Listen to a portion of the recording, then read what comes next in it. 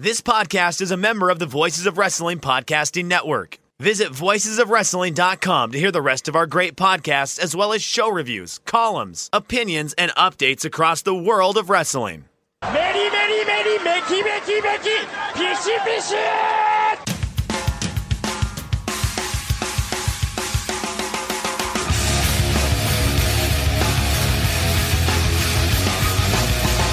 You are listening to the Voices of Wrestling podcast with your hosts, Joe Lanza. X out and go listen to some boring podcast where they're afraid of their own shadow.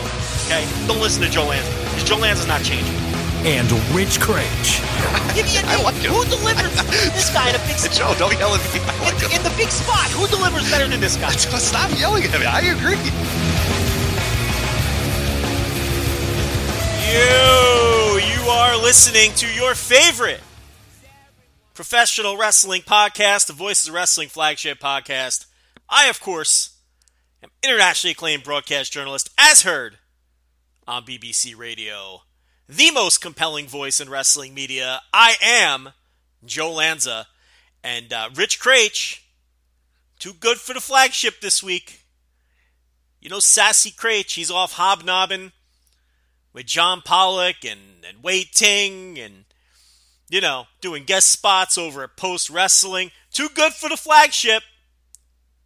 We got too good Rich Craich blowing off his obligations to go rub elbows with the Post Wrestling guys. That's all right. We'll get a show done. Don't worry about it, Craich. Lanza will find a way. So we'll piece together a flagship today. We'll do a nice job. Get you guys all caught up on what's going on this week in wrestling. There'll be 2 segments to this flagship. Later on in the show, a detailed deep dive into the business side of Japanese pro wrestling this year. Detailed breakdowns of New Japan Pro Wrestling Noah, All Japan Pro Wrestling, Wrestle One, Dragon Gate, DDT, Zero One, Big Japan, without fear, favor, or bias, which means a lot of people are going to be upset. Because you know those touchy Puro fans. A lot of times they can't handle the truth. And not all of my research that I have uncovered, all the data that I've uncovered in my research, I should say, is positive news for a lot of these promotions. Some of these promotions are doing very well and are up. Some of these promotions are not doing so well, and some of them are simply flat. But we'll dive in deep. That'll be the second half of the show. And if you're into the business side of wrestling, you're not going to want to miss that. If you're a big Puro fan, you're not going to want to miss that. A lot of interesting angles and a lot of research went into it, so should be a good segment. But the first half of the show, we're going to bounce around the world here and just talk about some news. There's a lot going on in wrestling. There's a lot going on this weekend. It seems like every weekend there's a lot going on. I mean, it's crazy. Last weekend was crazy. This weekend has the G1 double shot in Osaka. It's got Triple Mania. The weekend after that is SummerSlam weekend, and there's, you know, SummerSlam, Ring of Honor, the Budokan Hall, triple shot as we wrap up the G1. And then a couple weeks after that, we've got, you know, the Monster Day on 8/31 that has Royal Quest, that has Double or Nothing, and the UK Takeover show, all on the same day, one after another. So, it's been a wild summer. It'll continue to be a wild summer. And we'll get you caught up on everything that's going on in wrestling, with just some random news and notes. As I record this, AEW has sold out their television debut in Washington, D.C. They put the tickets on sale earlier today. They sold out, depending on who you ask, in anywhere from 2 minutes to 2 hours. But the tickets are gone. As usual, when it comes to AEW tickets going on sale, the world loses their mind. So you have people complaining that they're stuck in the queue, or they're getting booted out of the queue, or they can't get tickets, or they're saying tickets are sold out, but the tickets aren't really sold out. There's still tickets available. People have tickets in their fucking cart, and then they don't buy them, and then more tickets. Bottom line is, by the time you hear this, they're all gone. And again, there'll be a lot of new information by the time you listen to this, but as I record, seemingly they will be able to put a few more tickets on the market at some point when they account for their camera setup and those sorts of things. But another sellout. Now look, this is becoming a trend for AEW. They sold out Double or Nothing. They sold out All Out. They sell out their television debut. They ran 2 shows in Florida. Fyter Fest, Fight for the Fallen. Those shows did not technically sell out, but they did very well. So they've sold out 3 of their first 5 attempts at shows. And you want to throw All In there last year if you want to, go right ahead. Same group of guys minus Khan. And, the 2 smaller shows, the Clash of Champions type shows that they aired on Bleacher Report Live also, sold a good number of tickets, if not complete sellouts. So, look, there's no other way to spin it. AEW has been a massive financial success to this point. Or business success. Shouldn't say financial success. That's a different thing. But, as far as selling tickets, they've been a success. I'm sure they'll lose money in the first year anyway with all the startup costs and things like that. So you have to stop short of saying a financial success. But traditional pro wrestling business, they're doing very well. And, I don't think it's any surprise that the DC show sold out. It's a historic show. And what this group of guys do almost better than anyone is sell people on the idea that they're going to see history. They've got that down pat. They've got their fan base conditioned to understand and to think that, they're raging against the machine. We're going up against, the big guy that we will not name, but that we will, strongly insinuate towards anytime we get a chance, which is the right move, by the way. Anyone who thinks AEW needs to pump the brakes on responding to the lobs that WWE wrestlers or that Vince McMahon himself throws their way is lost. You absolutely lean into all of that and leverage it. There's no reason not to. I don't want to hear about, you need to do your own thing. Don't worry about them. All this No, you leverage that. The AEW fan base gets off on that. Why would you not leverage it? As I said they should do last week on this show, they have leaned into the blood and guts quote from Vince McMahon, which is absolutely the right move. I don't know if you've seen the tremendous, and I mean tremendous, sit-down, pre-tape promo by Cody Rhodes leaning into blood and guts. Where he says, yeah, they're right. Wrestling is blood and guts. That's what it's all about. Heart and fight and blood and guts. Just tremendous.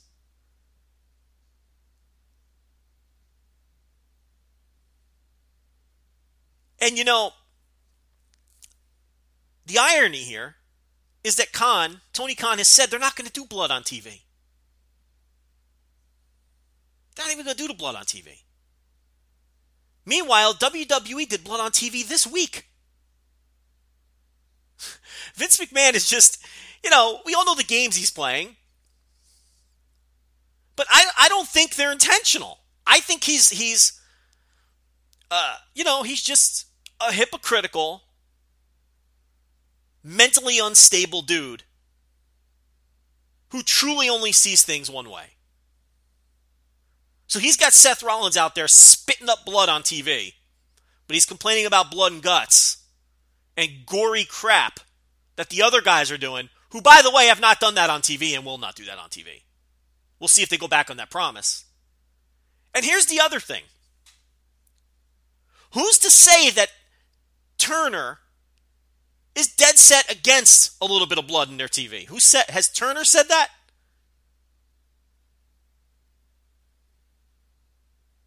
Do we have any definitive proof that advertisers are running from AEW because Dustin Rhodes did an old school blade job on a pay-per-view? We have none of that. Vince does blood and guts and gory crap on pay-per-view all the time.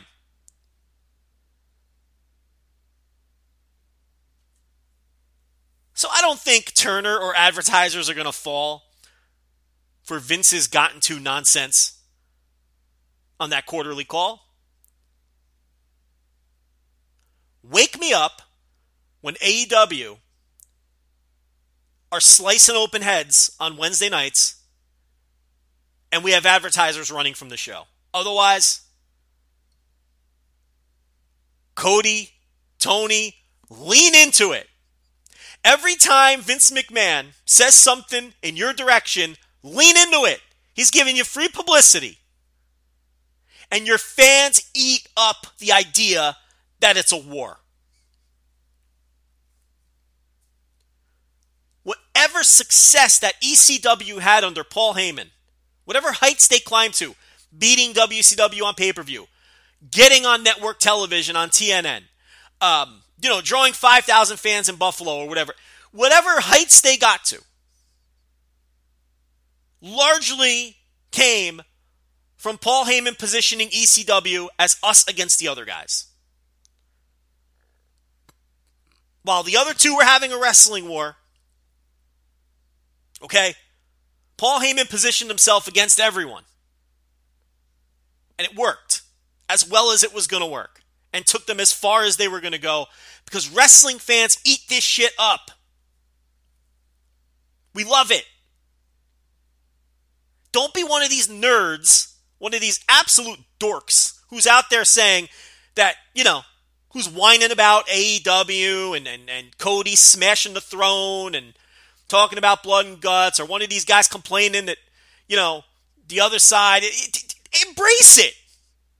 This is a lot of fun. And it's perfectly okay to pick a side and root for them. Fuck it. I don't know why you'd pick WWE. They're terrible. They haven't been good in forever. I'm just hoping it motivates them to get better. But with Roman Reigns having scaffolding fall on top of him this week on TV, and then standing up and just brushing it off his shoulder and walking away in one of the worst TV angles you'll ever see, and news that Vince McMahon is rewriting SmackDown as it's going on, despite the fact that he was going to, quote, get out of the weeds, I'm not confident they're going to get better. And that's a shame. Because they're the most high-profile and visible company in the world, and it would be fantastic if they were good. But they're bad. So I am rooting for AEW to be great. Or at least be good. Or be something I can sink my teeth into. Because I'd love for there to be a high-profile, mainstream American promotion that doesn't suck.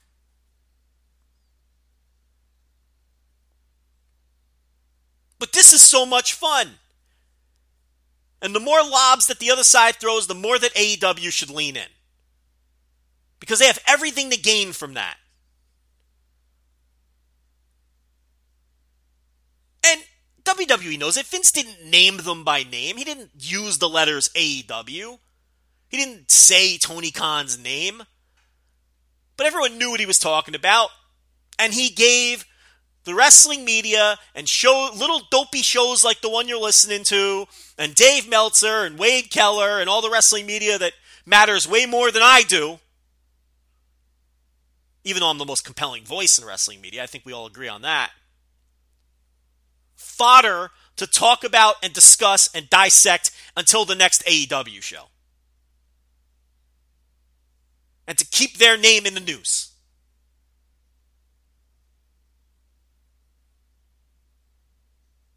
And it gave more reason for people to laugh at the hypocrisy of Vince McMahon. So keep leaning in. I want passive, aggressive immaturity from both sides. Because I'm a wrestling fan, and that shit's fun. And maybe you're too young and you don't remember the Monday Night War. Maybe you don't remember ECW, what's now known as Hardcore TV. It was just known as ECW back then. 2 o'clock in the morning, MSG Network, New York City, where I lived. Maybe you don't remember Joey Styles and Paul Heyman and half the ECW roster taking insider shots at WCW and WWE when I was just getting into my, newsletter reading era of my fandom. And I got a kick out of it because that shit was great. I got Duke the Dumpster Droese on one channel, and I got Joey Styles taking insider shots on everybody on the other. I got Evad Sullivan on TBS, Duke the Dumpster Droese on WWE, and ECW ripping them to shreds every week, 2 o'clock in the morning. It was fantastic. That's entertainment. And we're getting that back, and it's exciting.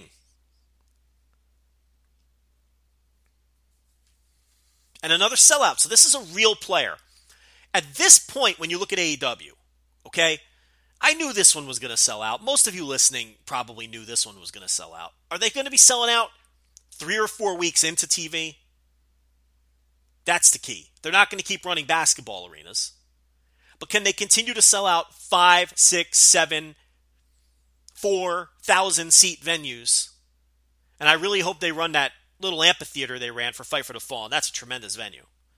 And I hope they run the cruise ship, as has been rumored. That'll be a cool look. Mix it up. Every Raw, every pay-per-view looks exactly the same. Fuck that shit. I hope AEW continues to be different, run different kinds of venues.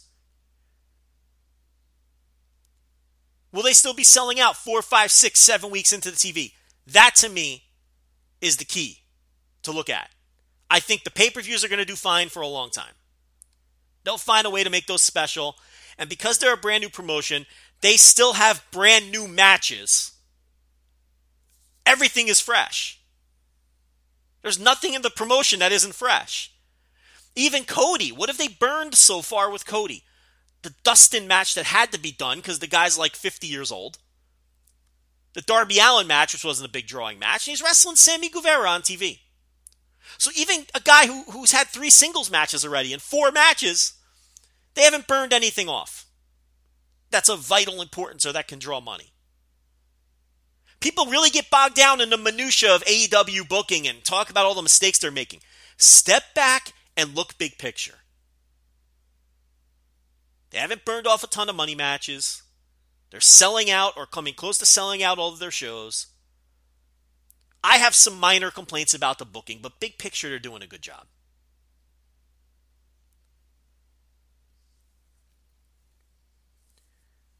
The only thing that could stop AEW's momentum now is AEW.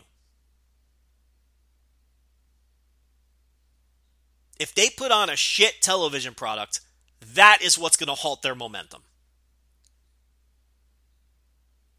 And people are going to watch that TV and they're going to focus on all of the wrong and insignificant things. I mean, because it's as I tweeted the other day, and it was something that everybody misconstrued. And it's fine. Well, not everybody. Most people agreed with it. Some people misconstrued it. Very touchy WWE fans misconstrued it. Is I've never seen anything microanalyzed in all of my time watching wrestling than all things AEW. I mean, these shows are going on and people are microanalyzing, every piece of commentary that comes out of the commentators' mouths, the lighting, the camera shots, the matches themselves, the booking is dissected, who scores, it's just, every minor comment that comes out of Cody's mouth, everything that Tony Khan says, everything that the Bucks say, every tweet. Take a deep breath, step back, and look at the big picture. And so far, they've done everything right, for the most part. You know my gripes. And they've been a massive success. Only they can get in the way of that now. With a bad show. Because all of their shows have been pretty good. Their worst show was pretty good. Their best show was great.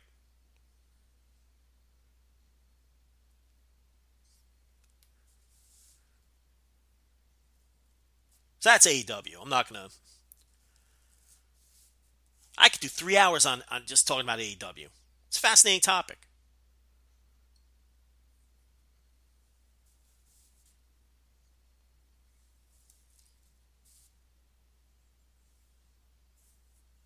ROH. They're running Global Wars, but with CMLL. Kind of raises your eyebrow. Then we find out that they were running that Toronto Super Show, which originally was announced with New Japan, CMLL, and NWA talent. Well, the NWA is out. New Japan is a giant question mark. And they're running their own tour in 3 ROH buildings, which all appear to be sellouts. 2 of them are sold out already. The third may or may not sell out, but it's pretty much a no vacancy at minimum in Melrose. So now that Super Show, which was going to feature 4 promotions, might just be Ring of Honor and CMLL as well. But maybe some token New Japan participation. Guerrillas of Destiny, who have basically been regulars the last couple of months. No one's going to get fired up about that. Maybe a couple stragglers that aren't doing anything important in Japan right now. Who knows? Or maybe no participation at all. So we have our first true indication that maybe New Japan is pulling away from Ring of Honor.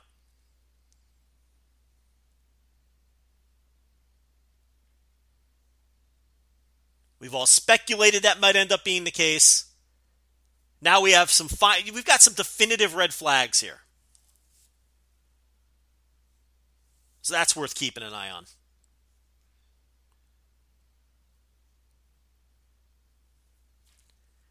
You know, I talked about this behind the paywall.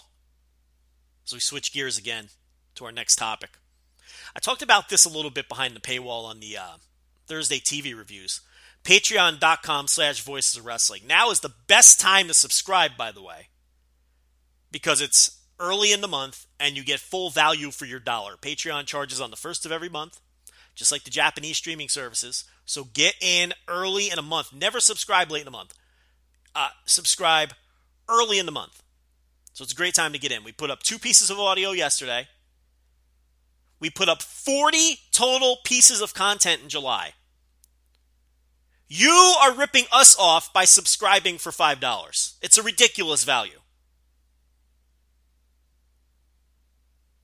So subscribe today. Stop what you're doing. Pause this show. Go subscribe to Patreon. Coming up this month, more daily G1 audio. Rich Soldier's on with his Boys of Summer, SummerSlam main event reviews that have been very well received. Thursday TV reviews every Thursday. The Intelligentsia on Mondays when G1 is over or when time dictates. Random breaking news updates. Our last 2 breaking news updates were Dragon Gate rolling out English commentary and the potential Axis Impact deal falling apart. We were the first to report both of those stories. I'm very disappointed in Larry Dallas, by the way. And I hate to do this.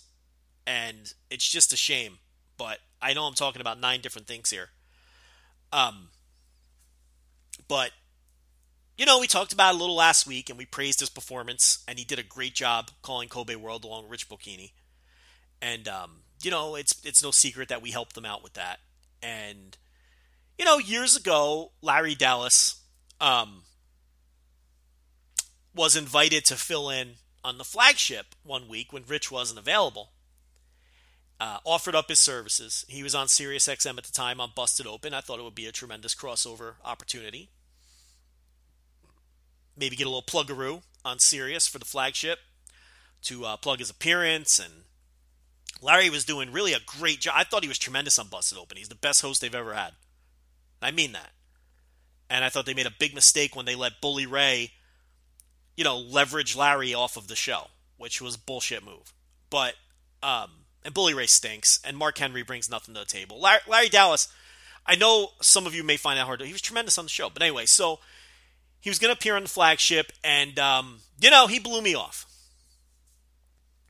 And I talked about it on the air, and we joked about it. And I wasn't really overtly offended. I just, it's whatever. I tried to get a last-minute replacement. Talked to a couple people. Wasn't able to make it happen. I did a solo show, no big deal. So it's kind of been a running joke since. And, Larry, I guess he apologized. It's whatever. It was water under the bridge. So, Larry, when, he found out that he was getting the Dragon Gate gig, he came to us. He asked for some help. We were more than happy to give it to him. Do not regret it at all. Gave us a little plug-a-roo on the show. Much appreciated. Just, all well and good. Case Lowe and Mike Spears. Mike Spears, they wanted to have Larry come on, open the voice gate. And I don't know if those guys want me to talk about this, but I don't care because I'm insulted.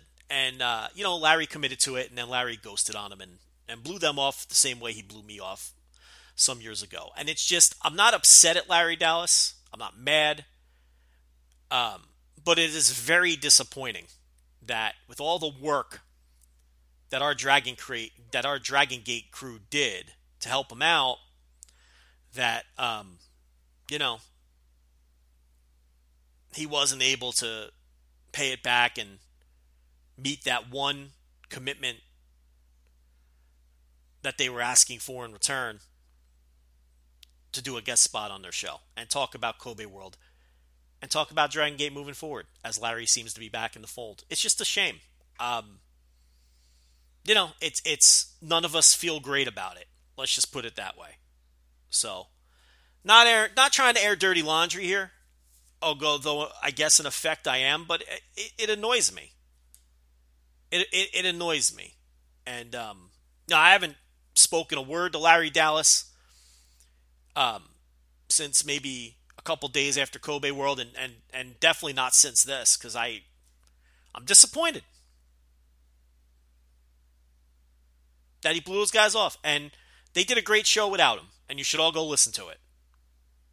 The last Open the Voice Gate. I don't know. It's, what are you going to do? You get burned again. So we won't get burned a third time. I can promise you that. Shame on us. Right? Anyway. What was I going to talk about next? I got wrapped up talking about the Patreon. Oh, Gunnar Miller. Because I talked about Gunnar Miller behind the paywall on the TV reviews this past week. This dope. So this guy, Gunnar Miller, who you're probably saying, what? Okay, he's one of like 900 Gunners that are running around in Southern Wrestling. One of them is now in NXT, Jackson Riker. Okay, lots of X's, lots of Y's. He's the former Gunner from TNA. And then there's Gunnar Miller, a Southern independent wrestler. And he went on Facebook or Instagram or whatever the fuck. And he did this long-winded post about how it's such a shame that a guy like Marco Stunt gets a contract while real pro wrestlers and real athletes such as Gunnar Miller, who work hard, continue to remain unsigned. And it's like, here's the thing. I'm not even a fan of Marco Stunt. I feel like his 15 minutes were up a long time ago, and I really have no use for him, to be completely honest with you. But there's no question that Marco Stunt is more marketable and more signable than Gunnar Miller, who's a nice little wrestler. But he's like on an assembly line of nice little wrestlers who look and wrestle just like him and do not stand out and do not get over. Whereas Marco Stunt at least brings something unique to the table. And you can kind of understand where a company is coming from that wants to use Marco Stunt. And even if Gunnar Miller feels slighted that people he doesn't deem as talented as him or worthy as him are getting signed, it's the kind of thing you got to keep to yourself. You don't go blasting it out in public. You tell your friends. You vent to your wife. You tell other wrestlers. And you have a nice bitch session at, a Waffle House somewhere about it. You don't go on social media and bury, he's buried any chance he ever had of getting signed by AEW. Probably didn't have much of a chance anyway, but you can kiss that goodbye. He's got all kinds of wrestlers and promoters annoyed at him because Marco Stunt is very well liked. And I kind of get where he's coming from. I mean, he feels like there's people jumping the line who are gimmicky and aren't as talented as he is, no matter what I think of him. But listen, my man, you can't go public with that stuff.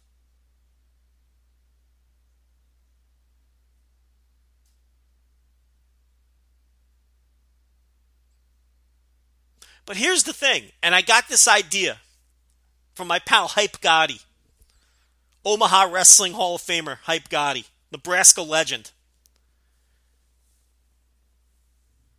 And he's absolutely right. Gunnar Miller should be booked in every fucking indie next weekend, right? And he should wrestle the skinniest, most unathletic looking, non-traditional wrestler on the roster and beat the living shit out of him, and then cut the same promo that he cut on Facebook on the mic, and they should upload it to YouTube. How is no one taking advantage of this and making money off it now? Gunnar Miller should show up at the Scenic City Invitational and cost Marco Stunt his match this weekend. And if that doesn't happen, everyone involved in that dropped the ball. Leverage this. And there's going to be people on Twitter, and you know who they are. They're all going to whine and say, oh, well, you're letting this guy be an asshole, and then turn that into making money and this and that. Who cares?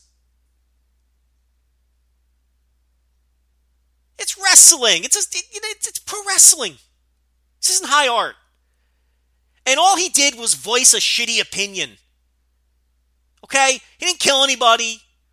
He didn't commit a crime. He just has a shitty opinion that he should have kept to himself. What are we supposed to do? Jail him? It's not a big deal. Why don't we turn this into something and make some money off of it? This should be like his gimmick now. An alpha male, what a wrestler should look like, D-bag heel who terrorizes irony wrestlers. If I were running an indie, I'm booking Gunnar Miller this weekend, and that's what I'm doing with him. And I'm blasting it all over social media and YouTube. And trying to drum up a little publicity. Maybe it works, maybe it doesn't. I think it would work.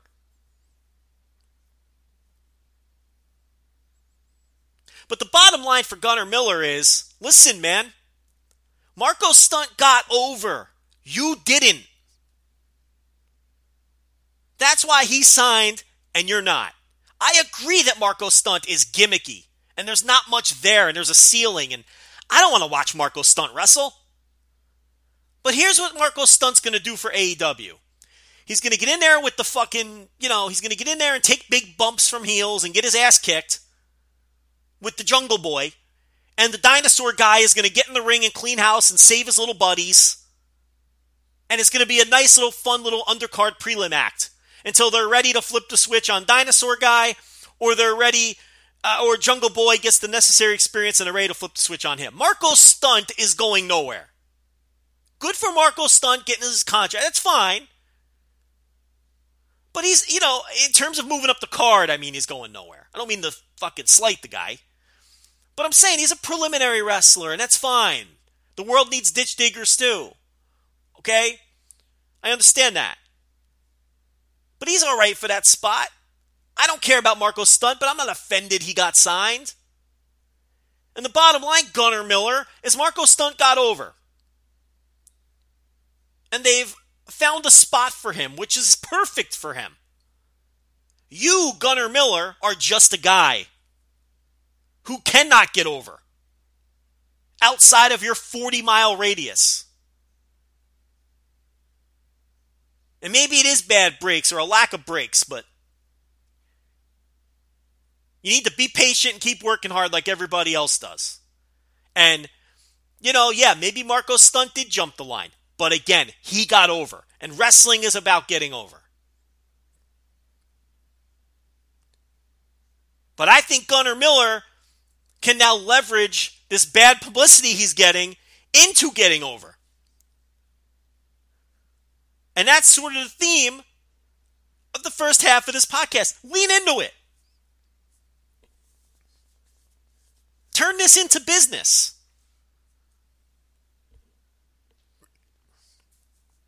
And these trendy indie promotions will never do it because they don't want the backlash on. They don't want to get dragged on Twitter. They don't want they don't want people to say, how can you book this guy? How can you let him, turn being an asshole into making money? They don't want to deal with that. So, it would have to be some low-key indie or some indie that just don't give a fuck that would have to book something like this. But I would absolutely... This guy didn't do anything wrong except have a bad opinion. That harmed no one.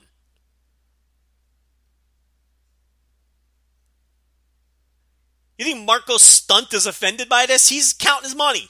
He's got his contract. And he's getting all of the sympathy from it.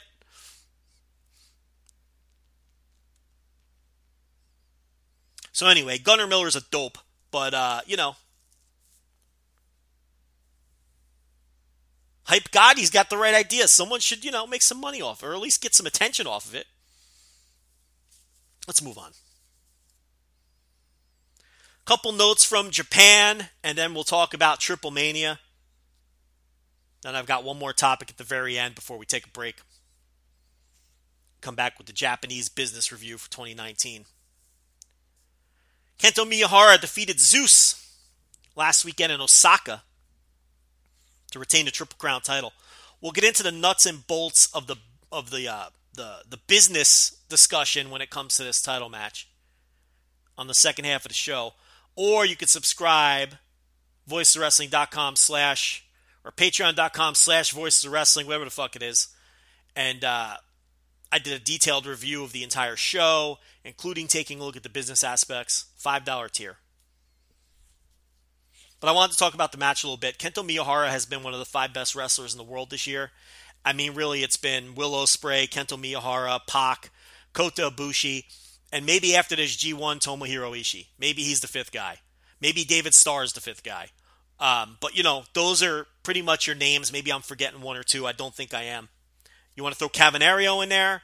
I watched all of his stuff. I caught up on that. He's neck and neck with Laredo Kid to me as the top luchador this year.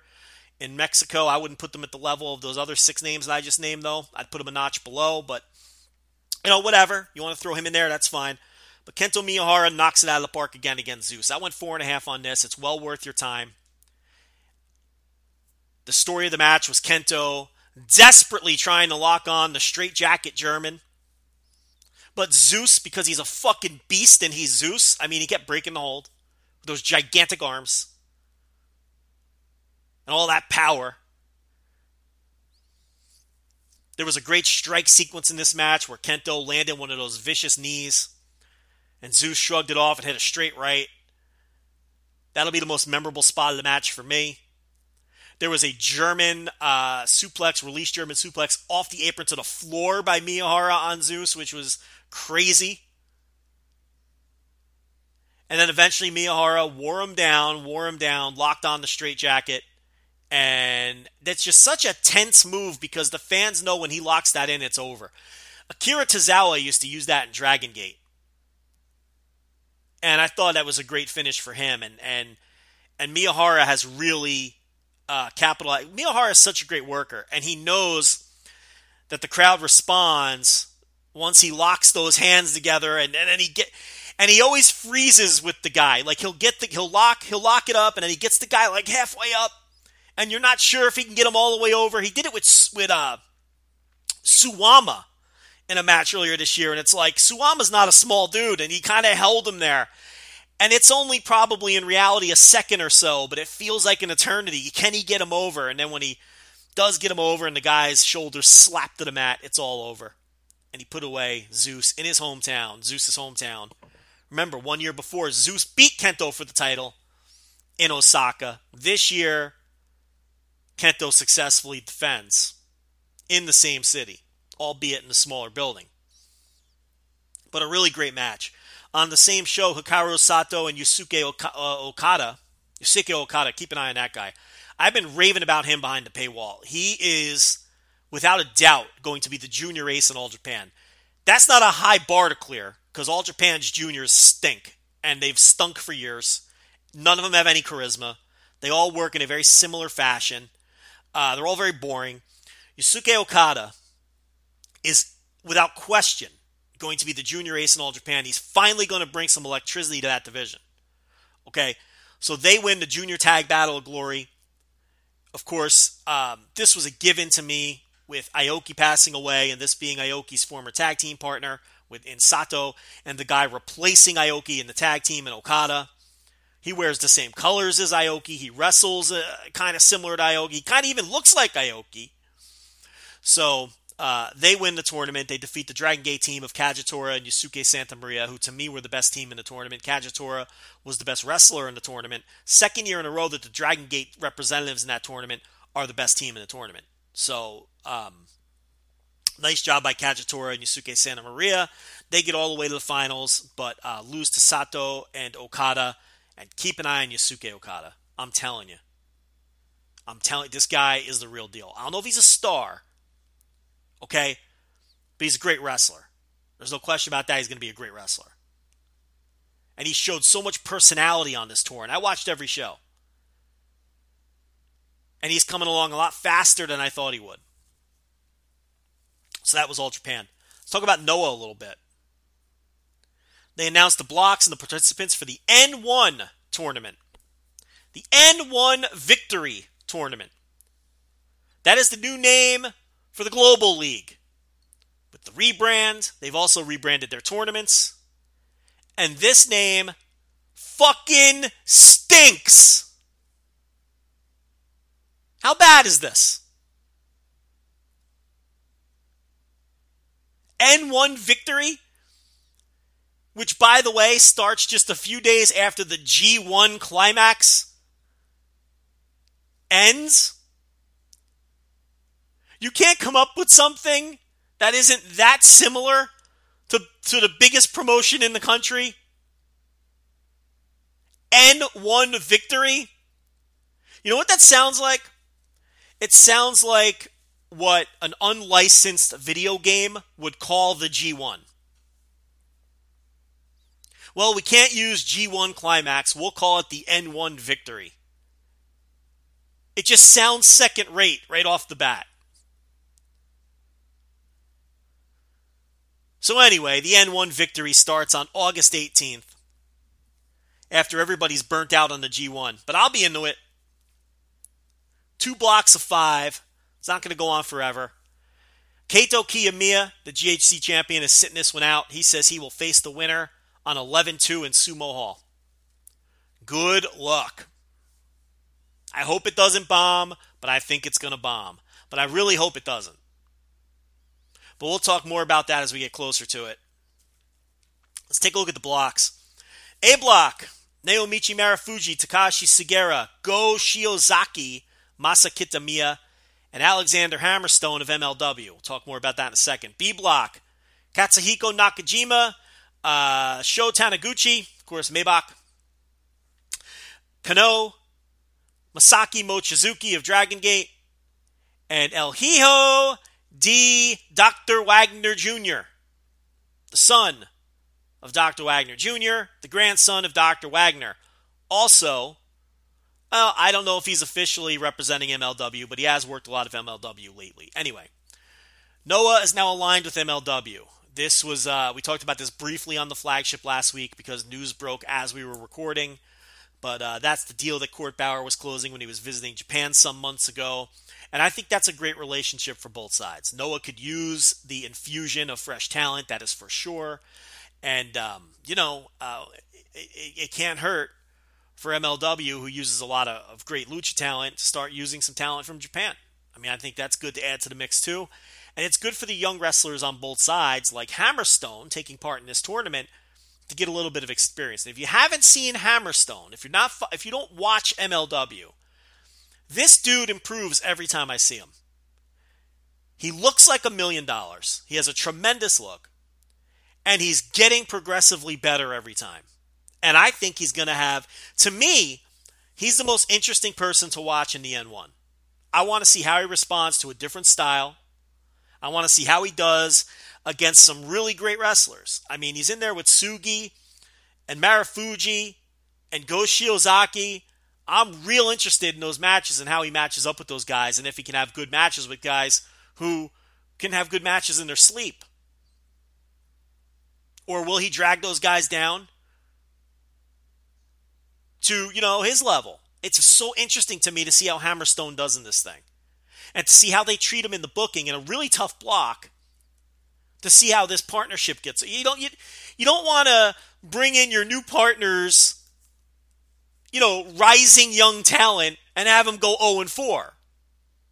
I mean, he could beat Masa Kitamiya with no issue. I want to see how many points he scores against Marufuji, Segura, and Go Shiozaki. That's fascinating to me. And to me, that is the better block and the more interesting block. Now, in the B block, everybody and their mother, as soon as these brackets came out, circled the Nakajima-Mochizuki match. Holy fuck, I cannot wait for Katsuhiko Nakajima versus Masaki Mochizuki. That is my most anticipated match of the entire tournament. Without question. Easy. And you got Maybach. He's not Maybach anymore. But you got Taniguchi there. He's a nothing. El Hijo del Dr. Wagner Jr., I've seen very limited, only what he's done in MLW, so I don't have a strong opinion on him either way. I will say he didn't exactly blow me away when I saw him in MLW, but he seems like he's fine. And Kano, I mean, look, Kano's a former GHC champion. He gets the respect of being in this tournament. I totally understand it. In fact, when I look at this, aside from the outsiders, Kitamiya and Taniguchi are the only two that haven't been GHC champion. So Kano deserves a spot in this, absolutely. But, Kano, Nakajima, and Mochizuki will have really good matches against each other. Taniguchi, he is what he is, which is not very good. And, Dr. Wagner Jr.'s kid, we'll see. The A block to me is loaded. Especially if you like Masa Kitamiya, who I think is okay. A lot of people don't like him, though, and I get it.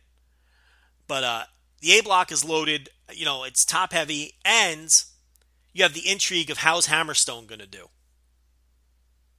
So the question then becomes, who is going to headline Sumo Hall against Kaito Kiyomiya? And in looking at this, he's already faced several of these men in the tournament. He's beaten Marufuji. He won the title from Segura, and he beat him in a title defense. So maybe they want to, Kano, he got his revenge against Kano 1 year to the day of Kano knocking him out in Korakuen Hall. So, Nakajima, so it's like, where do you go? Pretty much everything's a rematch. He even beat Masa Kitamiya in a title defense. So anywhere you look, it's going to be a rematch. To me, the top draw in this company, still, and has been for a number of years, is Marufuji.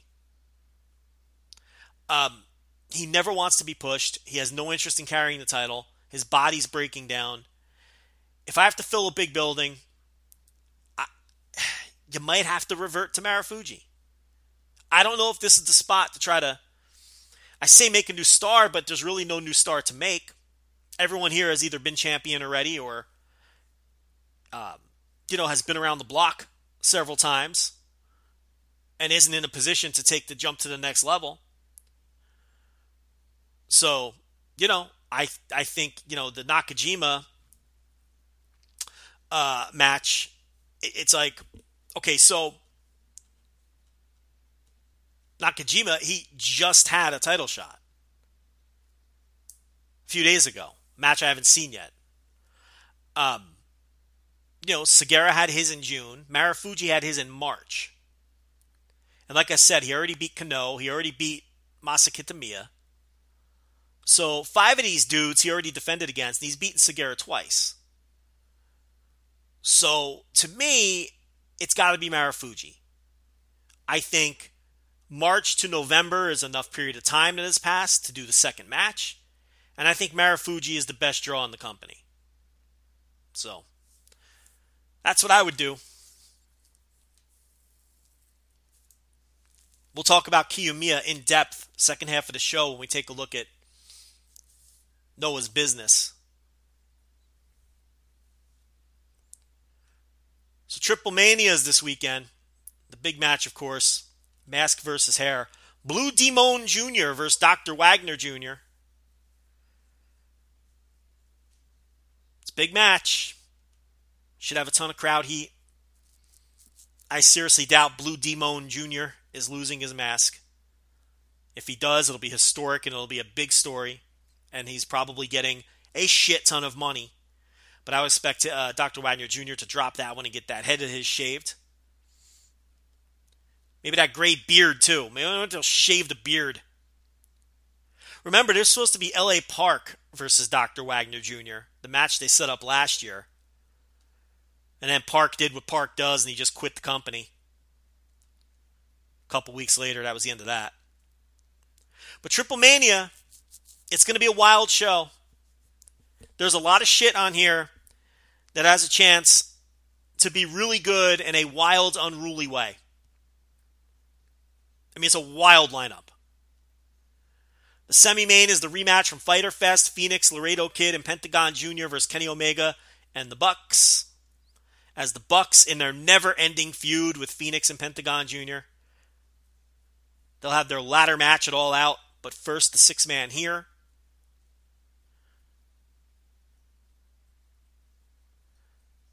Then there's Cain Velasquez, his pro wrestling debut. He's getting rave reviews from his trainer, Vinny Massaro. We'll see. He teams with Cody Rhodes and Psycho Clown in what has to be the most random button match of all time. Team, anyway. Cain Velasquez, Cody Rhodes, and Psycho Clown. That is a early 90s war level trio team.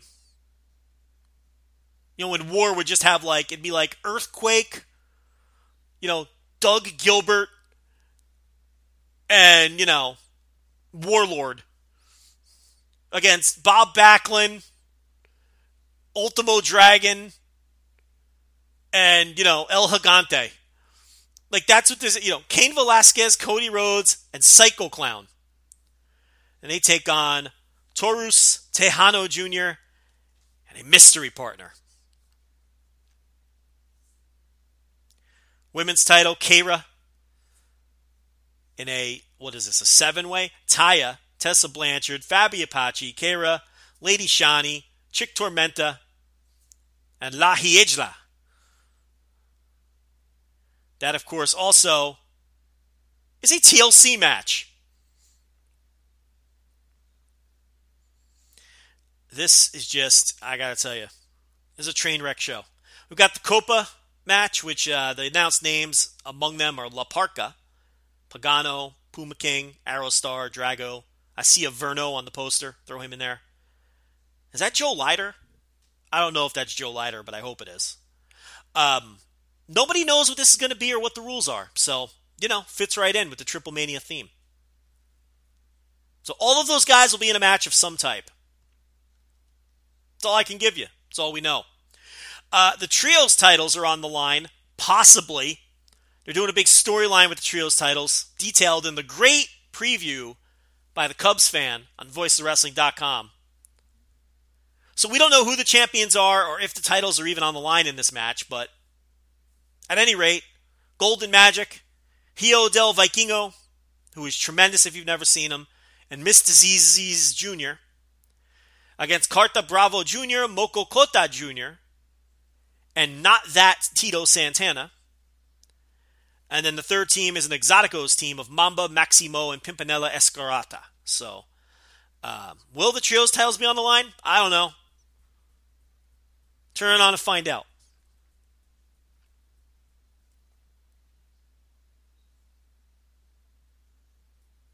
The deal here is Laredo Kid was originally part of the team with Vikingo and Mystiziz, and they were the champs, but then they did an angle where he gave the title to Golden Magic. Or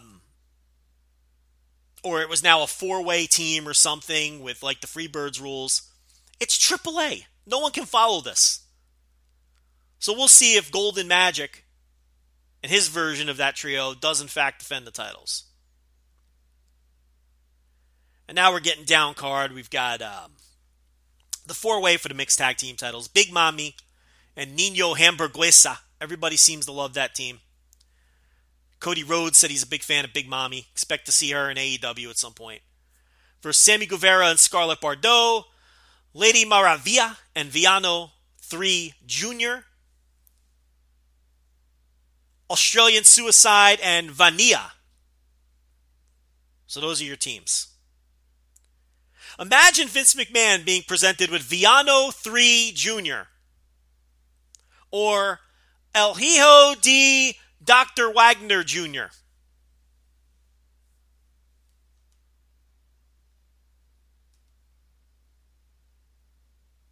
And then there'll possibly be a trios opener with some local kids. We don't know yet. There's nothing locked in stone. Both Dave Meltzer and Cubs fans speculate that there will be, either as a pre-show match or as the opener, something with, a bunch of your Dragon Bane, Astro Lux types who are also claiming they're on the show. And, those are a lot of cases, those are those kids who just go in there and do a bunch of wacky spots, and it's always a lot of fun. So hopefully AAA follows the pattern they've been following on their shows, and they give those guys a spot, either on the pre-show or as the opener. But Triple Mania, listen, at minimum, it's always interesting, and sometimes it's really good, and without question, it'll have a train wreck quality to it, especially when you look at those matches and all of the people involved, and how convoluted some of those matches are.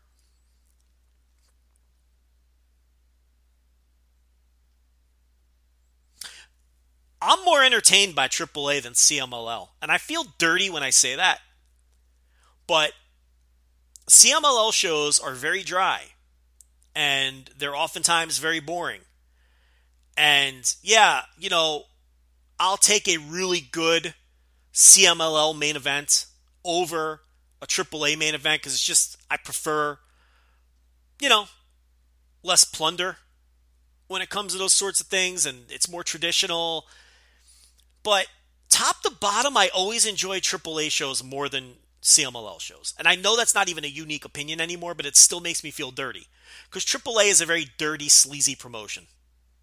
With a lot of plunder and, garbage wrestling and just fucking awful English commentary, which is always fun to talk about afterwards.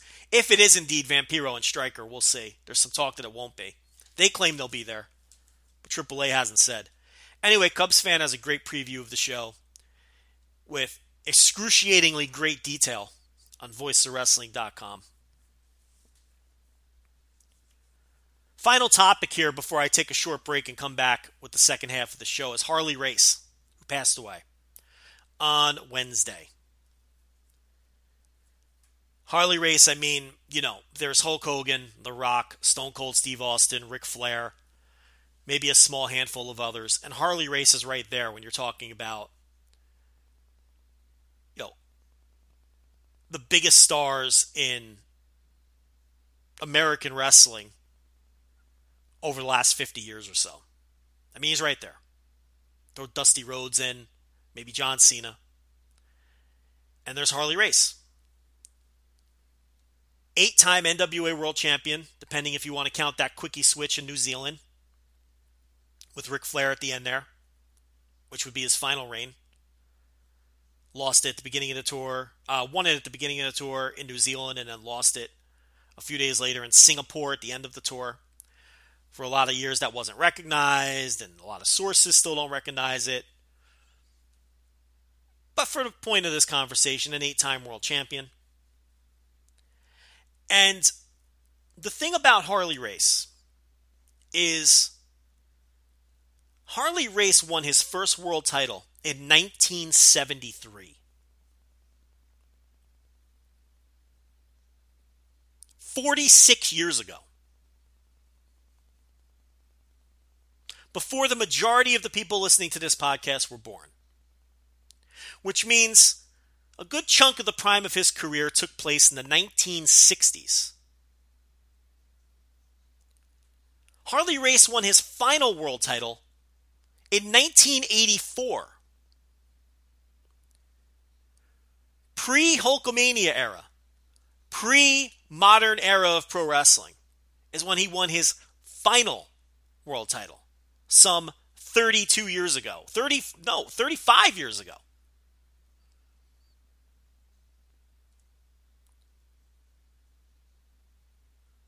So when you think about that,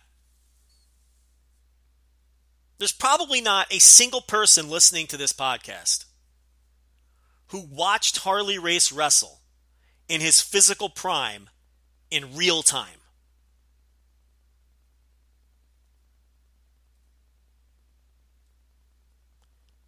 I mean, the cutoff to have seen Harley Race on his final significant run in the late 80s with WWF as King Harley Race would be about 40 years old. For you to have real memories of watching that run in real time. And by that point in time, he was well past his physical prime and at the end of the line. He attempted to wrestle a little bit for WCW and maybe even whatever remained of the Central States territory when he left WWF in 1990 or whatever it was. But for all intent and purpose, his last real run was that WWF run as King Harley Race, which was a memorable run and a memorable gimmick, but he was past his physical prime by many years. The point I'm getting at here is there aren't many people around who have vivid memories of watching Harley Race in his physical prime in real time.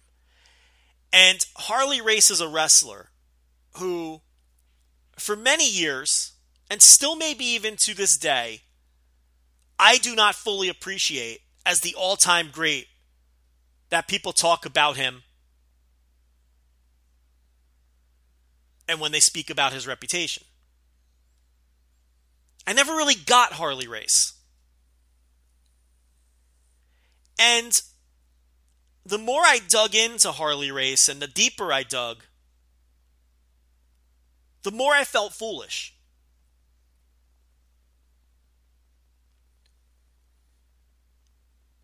Harley Race was a bomb-throwing, big bump-taking machine.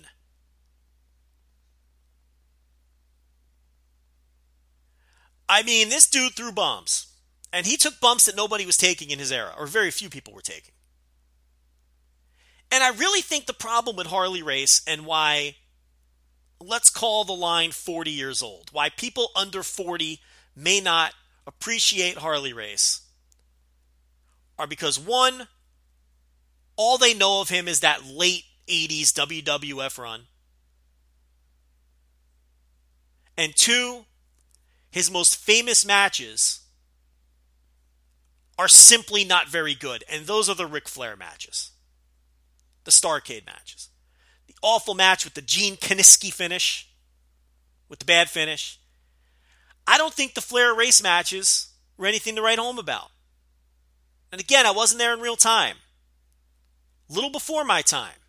1983. 1981 through 1983.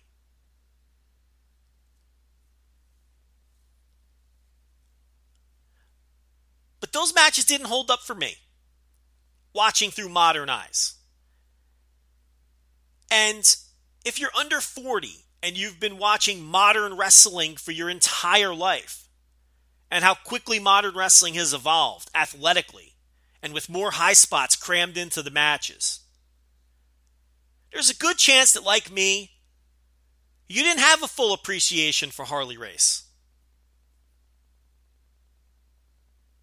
Your introduction to Harley Race was probably those Ric Flair matches. And your most vivid memories of Harley Race are probably those King Harley Race matches in the WWF against the likes of the Junkyard Dog.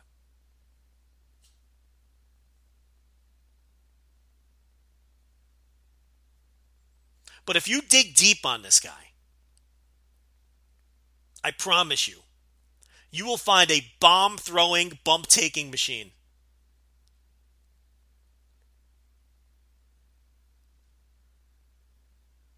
And look, he doesn't have the look of a modern wrestler. The guy always looked old. Even when he was young, he looked like he was 50. With that poofy hair and receding hairline and mutton chop sideburns and big belly and tattoos before they were trendy and only sailors and bikers had them, right?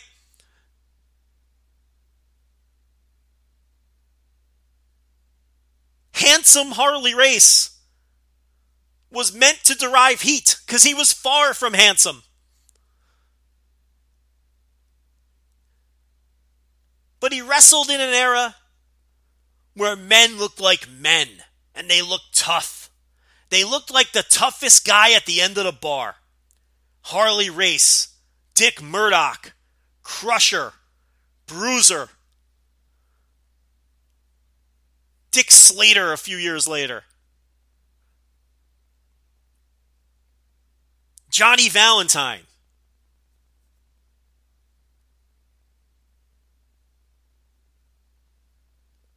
So again, through your modern eyes, you're not impressed with the way the guy looks. You're not impressed with his work when he was 50 years old in WWF. You're not impressed with the Ric Flair matches that were underwhelming.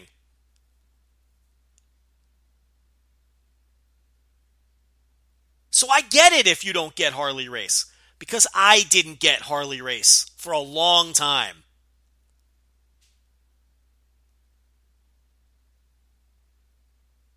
He's a guy you really got to dig deep on.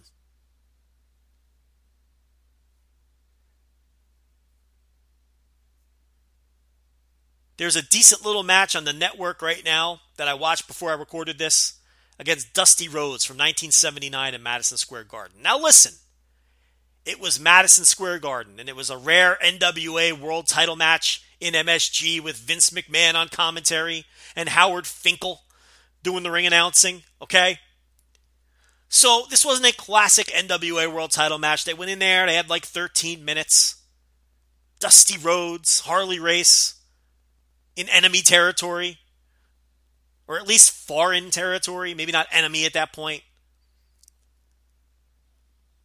That's a much better idea of Harley Race, not the perfect example. The first WWF television match he ever had against Leaping Lanny Poffo, I believe it was from Madison Square Garden. Let me double check that. But it's on the network. It's on one of those house shows. Might have been from Boston. In fact, I think it's from Boston. Again, it's just a 6 or 7 minute match. And even at that age, at the end of the line, you see what made Harley Race great.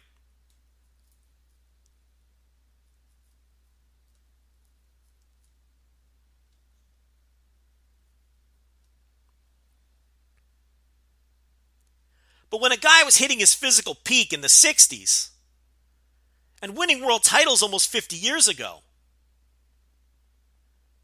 and whose greatest exposure is an end-of-the-line run and underwhelming matches, the biggest matches of his career being underwhelming matches,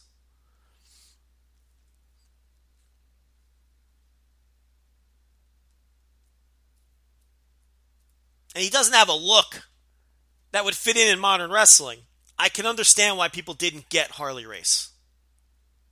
And that Lanny Poffo match was from 6/14/86, by the way. And it was from MSG. And it is on the network.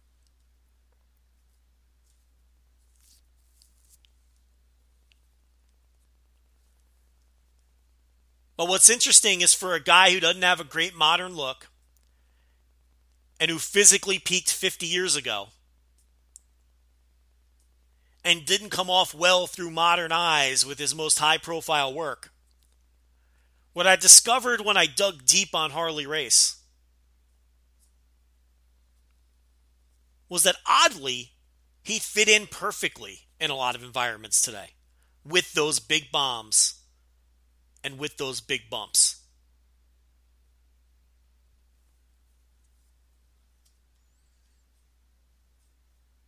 And if you're someone like me who didn't get Harley Race, I think you owe it to yourself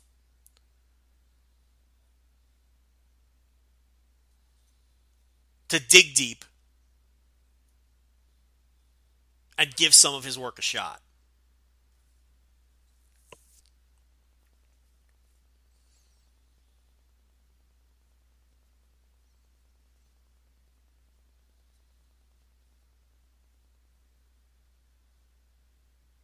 We'll be back with the second half of the show.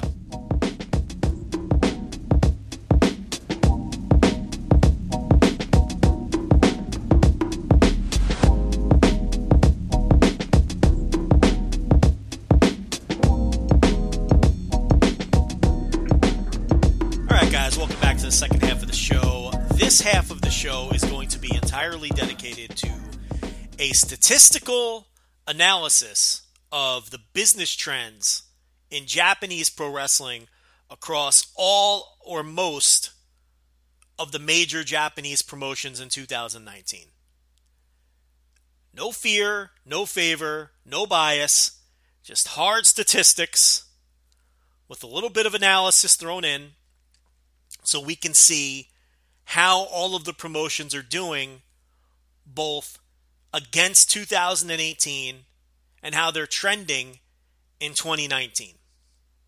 So, a lot of work went into this, both by myself and some other contributors that we will credit along the way, and hopefully it will paint a picture of the business trends in Japanese pro wrestling through the first 7 months of the year.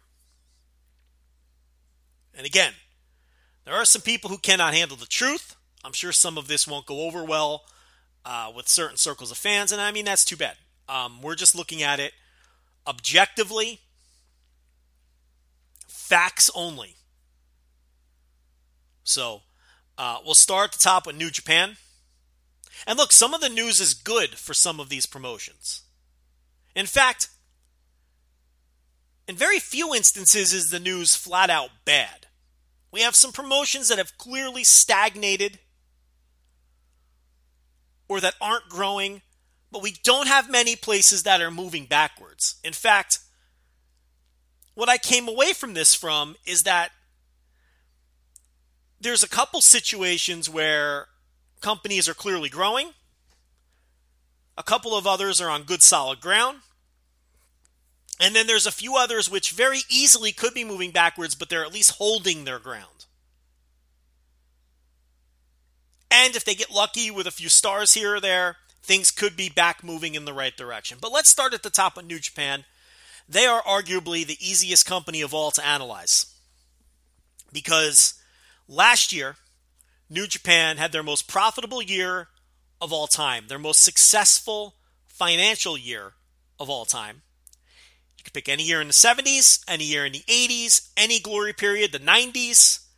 You're not going to really look to the 2000s for any glory periods, but you get the idea. Last year was their most successful and most profitable financial year of all time. People, I know some of you don't want to accept it. I know some of you don't like New Japan. That's fine. Facts are facts. They are in a glory period right this second as we speak. This year, at least based on attendance, which is a huge chunk of their business, they are on pace to break all of the records they set last year. And once again have another year that is the most successful financially and from a profits point of view of all time. So we're in the middle of a glory period for New Japan. There's no question about that. And we've reached a point where you can reasonably make a reasonable argument that Kazuchika Okada is the biggest star in the history of New Japan Pro Wrestling. You may not win the argument, and I may not agree with you, but I think you can at least make that argument, back it up with some data, and not come off looking foolish. That's where we are now with New Japan. So, taking a look at this year, and remember, they're going up against the most successful year they've ever had. They're on pace for a second consecutive year of that. They're on pace for a 9th straight year of business growth and attendance growth. Attendance growth at minimum. 9 straight years they're on pace for, which is insane. The Tokyo Dome was up. The G1, as we speak, is up because I'm recording this in the middle of the tournament. But last year was, the highest attended G1 of all time, and this one is set to break that again. I have been tracking the G1 attendance every night behind the paywall, voicesofwrestling.com, patreon.com/voicesofwrestling. Okay, so using that data and what Dave Meltzer had in the Observer this week, through 11 shows, the G1 was up 12.9% over what was already a record-breaking year last year. That didn't include data for Night 12. Night 12 was up to about 200 fans from the year before. Now, the 3 Budokan Hall shows coming up next weekend, last year 2 of them were sellouts. It looks like only one of them is a surefire sellout this year. So that percentage might end up being cut by the end of the tour. I should also note that this weekend, both of the Osaka shows are already sold out. So those will hold up. We'll see how the other random tour stops do outside of Osaka and Budokan. But it looks like even if they don't get the 2 or 3 sellouts in Budokan, they definitely won't get 3. But even if they don't get the 2 sellouts in Budokan, it looks like they will have growth over last year for the G1 tour, which was, last year's tour was the most successful of all time. So, again, most of this news with New Japan is obviously good. If you want to see a summary of all of the attendance that I'm tracking on the G1 stops versus last year, but you're too cheap to cough up the $5 for the paywall content, on John Carroll's Twitter today, and I say on Thursday, but look through the timeline, there is a nice summary of all of that information that I go over every day on the Daily G1 Audio in terms of this year's attendance versus last year's attendance for the G1. Anyway, also going on in New Japan, obviously they have 6 United States shows scheduled as of right now, 5 of which have sold out. I'm going to call the Melrose show a sellout because it's close enough and I think it'll crawl there. The only show that they have on the slate in the United States that is not sold out is the 3rd leg of the Super J Cup tour in Long Beach. It doesn't look like that one will sell out. So it looks like they'll get 5 out of 6. Now, granted, these are all small to mid-sized buildings. The first 2 stops of Super J Cup are 1,000-seat auditoriums. ECW Arena, same thing. They'll probably do a little over 1,000 there. Hammerstein, that'll be well over 1,000. That'll be the biggest of the 5 sellouts. And then we'll see what happens in Long Beach. The Royal Quest show in London is close to a sellout. May or may not get all the way there, but is already considered a financial success. So, a tremendous first-time effort in the UK for the Royal Quest show. Obviously, Dallas, you cannot call that a success. So there are some demerits on the board. But, you look maybe at Dallas, you look maybe at if Long Beach doesn't do well, and those are really the only 2, minor negatives from a business perspective this year for New Japan. They just continue to be on a roll, and there's really not much else to discuss. They're in the middle of a golden period in the company history. They're in the middle of the most successful financial period in the history of the company. And legends are being made. I mean, what else do you want me to say about New Japan business? They continue to be on the uptick. And they're knocking on the door of a decade straight run of year after year, year over year growth, which is insane. Which is why I say, if you want to make an argument that Okada is the biggest star in the history of the company, I'll let you make it. I'm not confident enough to hop on board with you with that argument, but I don't think it's an absurd one, and I think that you can logically back it up with some, statistical evidence that would work in your favor.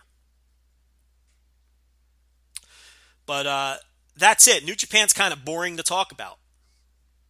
I'm tired of throwing roses at New Japan. We all know that they're a massive success. So, if you want to talk about, if you want me to find some negative things, I think it's pretty obvious at this point that there's a cap on the size of the building they can run in the United States. They can draw 5,000 or 6,000 fans tops in the U.S. I'm going to keep MSG out of it. Joint show with Ring of Honor, WrestleMania weekend. Could they prove me wrong and go back to a WrestleMania weekend by themselves and sell out a basketball arena? Maybe. But the non-WrestleMania weekend data that we have suggests that, they can do 5,000 or 6,000 fans tops. Cow Palace, 6,000. Dallas, between 5,000 and 6,000. And then they could sell out these smaller buildings, lower four figures pretty easily in pretty much any market. So I think New Japan's lane in the United States is, your 1,000 to 2,000 seat building. Run 3 or 4 shows on all those stretches, you can make a little money for sure. And, find those mid-size 5,000 to 6,000 seat buildings, and I think you can fill those or come close to filling those too.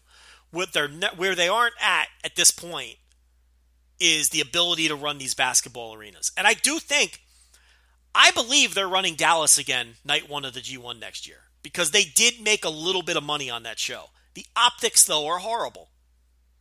And I can't sit here and call it a success when there's 20,000 seats and 5,000 of them are filled, or 4,800, whatever it was. So, if you want to find an area to knock them, I guess, that would be your best, the U.S. expansion. And look, they were conservative out of the gate, and that may have hurt them. I think they may have, when excitement was still at its peak and it was still a novelty, would have done a better job filling the bigger buildings. But they were conservative at first. They weren't sure. They were simply dipping their toes. And we may have passed the peak in, their potential to draw audiences in the U.S. I don't know. But let's move on. You hear plenty of New Japan talk here and elsewhere. I want to talk about Noah. So a few weeks ago on the flagship, we did some Noah analysis. And as we were talking about Kaito Kiyomiya and his title reign, and the data we found was that they were they were insanely flat versus the year before. The data at the time in Korakuen Hall, which is what I used, which, of course, to me, and you're going to hear a lot about Korakuen Hall as we go over these companies, because to me, Korakuen is the pulse of these promotions in Japan, and they would tell you the same thing. You can really get a good feel for how these places are doing based on Korakuen Hall. And then you branch out from there. So in Korakuen Hall, the Kiyomiya title run, it was basically entirely flat. There was a +4 difference in average attendance, which is nothing. 4 fans is nothing. From, the Kiyomiya title run versus same show comps from the year before. And when you took the whole 2018 into account versus the entirety of 2019 up to the point that, I gathered the data, it was almost perfectly flat. They were down 1 fan versus 2018. You know how hard it is statistically to come up almost entirely flat to that degree? So basically, the Kiyomiya title run to that point was flat. It hadn't grown the company, but they weren't running fans off either. We've had a few more shows since then, so I've updated the Korakuen data. So here's what we have. Since Kiyomiya won the title, they've run 11 shows in Korakuen Hall and drawn 13,111 fans for an average of 1191. The 11 shows previous to Kiyomiya winning the title drew 13,304 fans for an average of 1209. So they're down like 18 fans from the previous 11 shows in 2018, which again is nothing. It's totally negligible, and again points to a company that continues to be flat versus the prior year. The entire year of 2018, Korakuen Hall, they drew 21,497 fans for an average of, get this, 1,194 fans. So Kiyomiya's average is 1191. The average last year was 1194. A difference of 3 fans. I mean, this company isn't losing or gaining anything. It's actually incredible how these numbers work out for Noah. If you want to look at since they rebranded, they've run 7 shows in Korakuen since the rebrand that have drawn 8,307 fans for an average of 1186. So again, you're right in the same neighborhood again. The rebrand has not run fans off, and the rebrand has yet to create new fans, which isn't fair because it just happened 6 months ago. But there you go. The 3 shows prior to the rebrand in Korakuen drew 3,830 fans for an average of 1,276. So they're slightly down since the rebrand. They're slightly down year over year, 2018 versus 2019. 19 fans or whatever it is. But I mean, for all intent and purpose, if you're looking at that on a profit and loss, they're flat. The Kiyomiya title reign has not caught fire. And there are people that will tell you that it's a red-hot title reign and hugely successful. There is zero evidence of that. The company has not grown one iota, and in fact, if you really want to get granular, they've lost a few fans, but not to any significant degree that are worth bringing up. I don't care about 18 fans, on average. With that said, the Kiyomiya title reign has not been a negative. It's been an absolute neutral, to like the largest degree. Further evidence. The Great Voyage Show last year, in 2018, the March Great Voyage Show, drew 2,412 fans. This year's Great Voyage Show, just separated by days on the calendar, perfect comp, same building, 2,466. A difference of 54 fans. Again, totally negligible. I mean, that's a couple people deciding to not hop in their car and go to the show. It doesn't matter. So again, it's just Kiyomiya's reign is just totally neutral. There is no positive or negative spin you can deduce at all. It's totally flat. The rebrand isn't hurting, and Kiyomiya isn't helping. Noah just continues to exist on the same plane as they did last year. So you can look at that 2 ways. You could say, all right, well, Kiyomiya isn't catching on. He's simply holding down the fort. Maybe we need to move away. Or you can say, all right, we're holding our ground. Keep the rocket pack on, and let's see if this guy catches on. So there's 2 schools of thought there.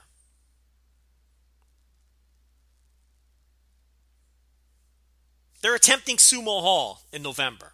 I think that's very, very ambitious. And I think if it bombs, people are going to be very hard on Kiyomiya, perhaps unfairly. But we have to see how it plays out. But I don't think you can do an exercise like this and come up with a company that is so scary consistent one year to the next. But I'm not sure that Noah wants consistency. Well, not that I'm positive that they want growth. They need growth.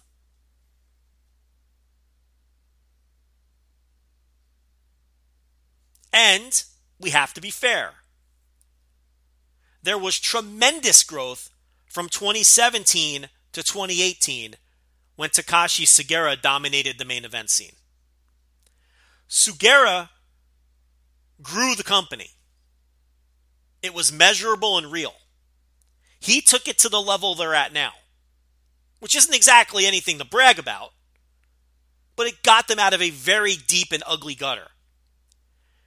Kiyomiya beating Sugiura, you would think, would be a launching pad to another level, but it hasn't worked out that way. They've stayed on the exact same plane. To me, and this is where you get some editorializing here, to me, while you can make the argument that they should stay the course with Kiyomiya and attempt to make this star and see if he catches on, to me it tells me that the push has not worked. Because by design, that title reign of Sugiura, where he terrorized the company and was built up like a monster, by design, Kiyomiya's win, that was meant to be a launching pad. He beat the unbeatable champion. And it hasn't really been. The following month, he avenges his knockout loss to Kano in Korakuen Hall. In a show which you could probably figure out where I'm going by now, drew almost an identical number of fans as the show the year before. On January 3rd in Korakuen Hall. He avenged his KO loss to Kano and beat him. So, they've done all the right things from a booking perspective. He beat the Monster Champion. He's avenged his losses. He's beaten Marufuji. He's beaten Nakajima. But he has yet to catch on. They're drawing the same fans. They haven't created any new fans.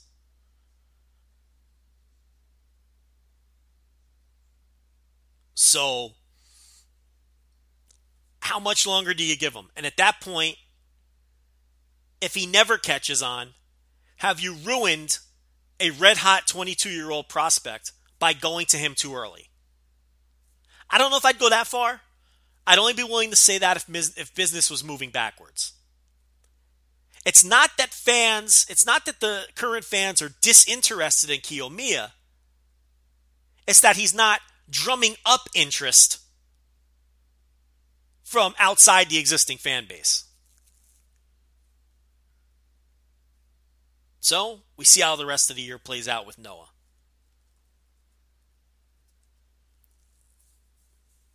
Let's move on to All Japan.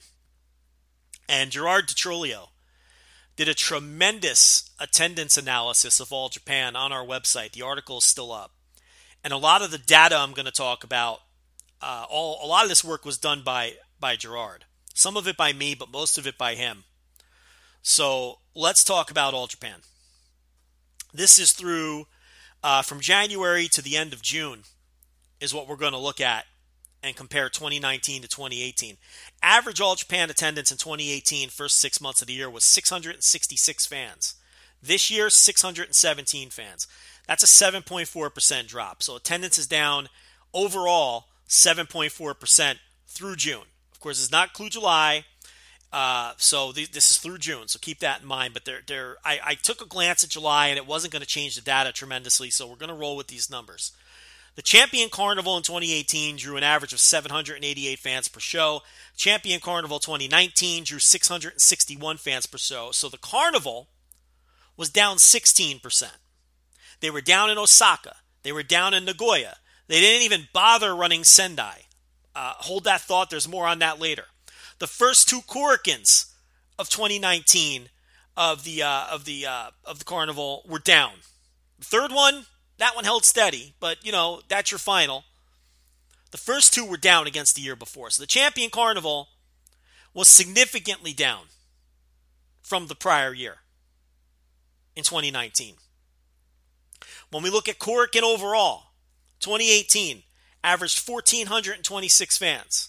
Okay, 2019 1,429 fans. Negligible difference. So they're doing basically the same exact business in Korakuen Hall this year versus last.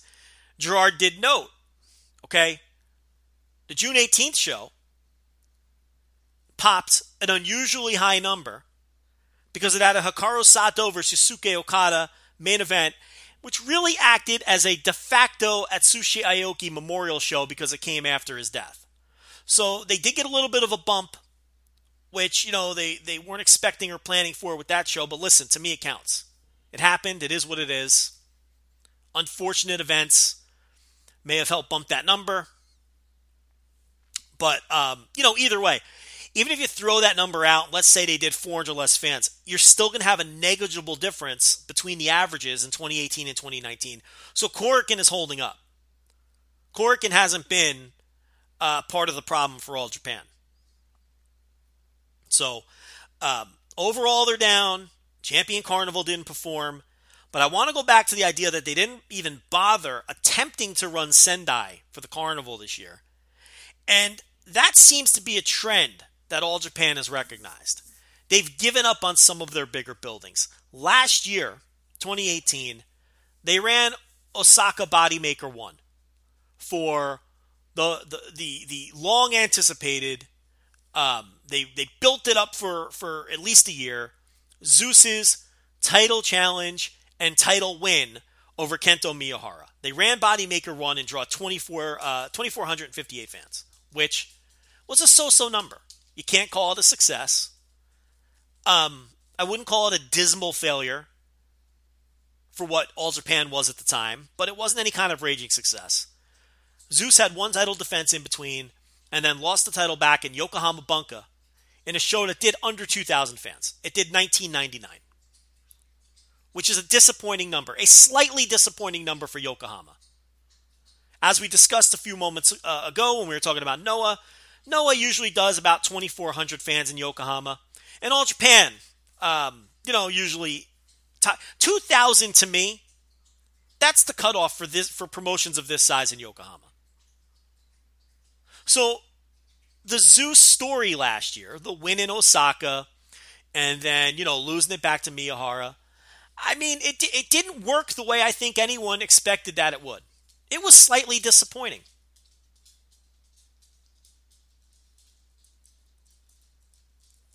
So this year they come back to Osaka, where of course Zeus is from, which is why they thought they could do a nice job in Bodymaker 1 last year. This year they come back for their yearly stop in Osaka. They do the Zeus Miyahara match again, which you're not going to do as well going back to the same story, number one. Number two, last year people kind of figured that Zeus was going to win, so there was more excitement there. This year, didn't make any sense for Zeus to win, so there was less excitement from that perspective too. But it's telling that they went back to the same storyline. They have completely run out of ideas at the top of the card.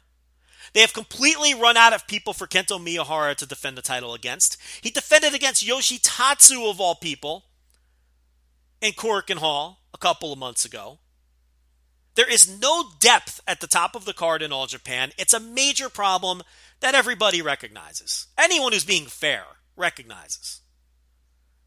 They're trying to get Nomura and Lee off of the ground. They had a lot of momentum coming out of Champion Carnival with those two guys, but then to me they squandered it away with the booking in Osaka by having them lose to the Violent Giants and then Nomura score a meaningless banana peel pin over Dylan James instead of definitively beating him. I talked about it at length behind the paywall. So there's no depth at the top. There's no new challengers. This promotion is being held together by Kento Miyahara. There's nothing else there. Zeus has never sparked Osaka like they thought he could. Miyahara's out of challengers. He's wrestled guys like Tsuji Ishikawa and Suwama a billion times. You're going to get diminishing returns on those matches.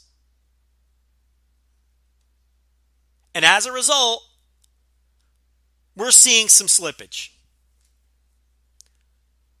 Over 7% down for the year. Carnival down 16%. Osaka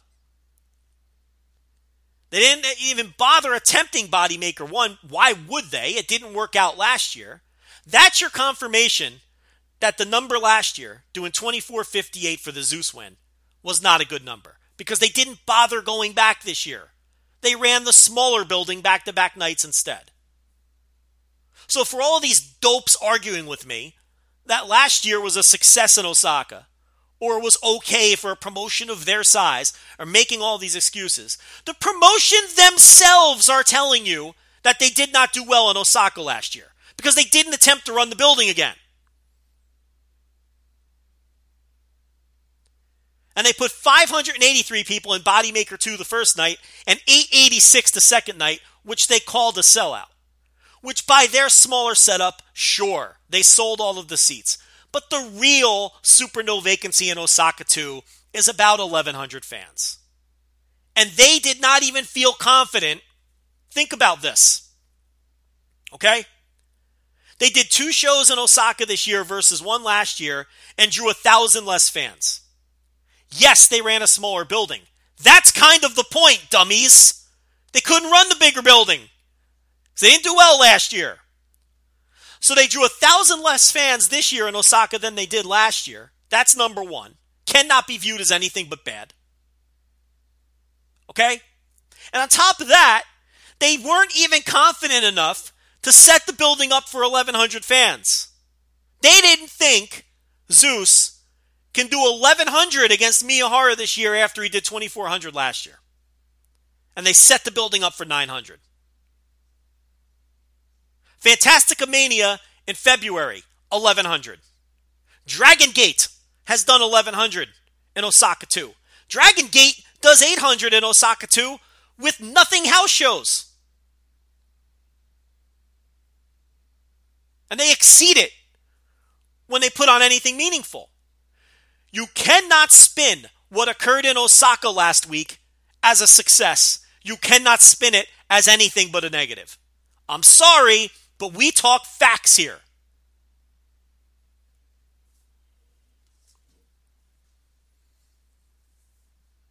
And dick tucking and running the smaller building in Osaka is one of multiple examples of All Japan not having confidence to run bigger buildings anymore. Similar to not running Sendai in the Champion Carnival this year. And not having run Sumo Hall since what, 2017 or 2016? They've become a small building promotion. And the only difference at this point between All Japan and Noah is one company has Kento Miyahara and the other one doesn't. And quite honestly, if you removed Kento Miyahara, I'm not so sure Noah is outdrawing them in Korakuen and elsewhere. They're already outdrawing them in Yokohama.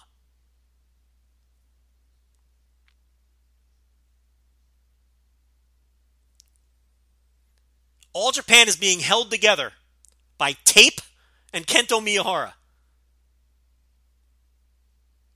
And that's why you're seeing things like Jun Akiyama step down as president, quote unquote,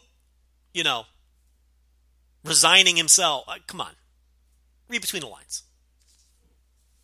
A change was needed. They plateaued, and now there's a slight decline. And they've got to nip it in the bud. The only way they're going to do that is by creating stars. Nomura and Lee has to work. It's too late to start on someone else. They've got the ball rolling on these two. They've got to see it through, and it has to happen. And you're not going to get those guys over by losing to the ancient 40-plus-year-old Violent Giants, who are a tremendous tag team, but it's time to put the young guys over. You don't have time. You do not have time to slow play this. They should have won those titles in emphatic fashion and then destroyed Bomber the next night. What are you doing? What are you waiting for? Yeah, Nomura's probably going to win Royal Road, and he's going into it with none of the momentum he had from the Carnival. And forget Lee. That guy has the charisma of the lamp I'm staring at across the room. I mean, forget it with him. I give up. I had hopes. Guy has no charisma. He was a ghost on this last tour. A ghost. You're talking about a guy not taking an opportunity. Nomura shows fire. I'm all about Nomura. I just don't look. The guy wants it. He clearly wants it. I just don't know if he's good enough. If he has the potential to be a big enough star. And it's a shame because I wish he was a no-brainer. I wish he was the next Kento Miyahara. Maybe he will be. I just don't know. Lee, forget it. He's 30 years old. He's got no charisma, and he doesn't look like he wants it. Can you show some fire for once?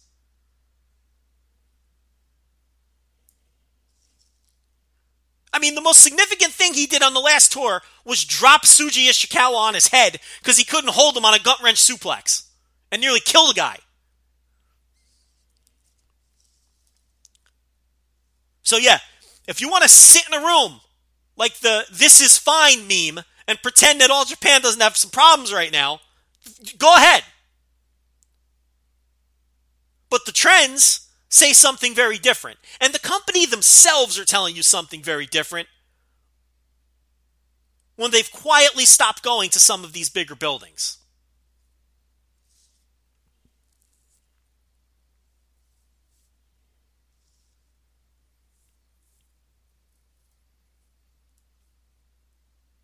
And when their president, quote unquote, resigns,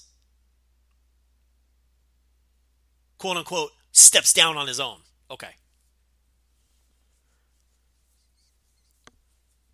Let's talk about Wrestle 1. What I see here when I look at the data is a company that Strong Hearts absolutely sparked. And now we're starting to see signs of the fizzle. Not so coincidentally, Strong Hearts have now moved on in their, barrage of invasions. It was DDT, Wrestle 1. Now they've moved on to Big Japan. Because I think all sides recognize that there's not much more you can do. And the program is cooling off between Strong Hearts and Wrestle 1. I'm sure T-Hawk will lose that title shortly. But let's take a look at the trends.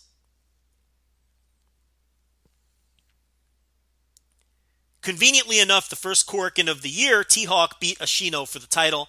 That show did a tremendous number, 1,224 fans. That's a tremendous number for Wrestle 1.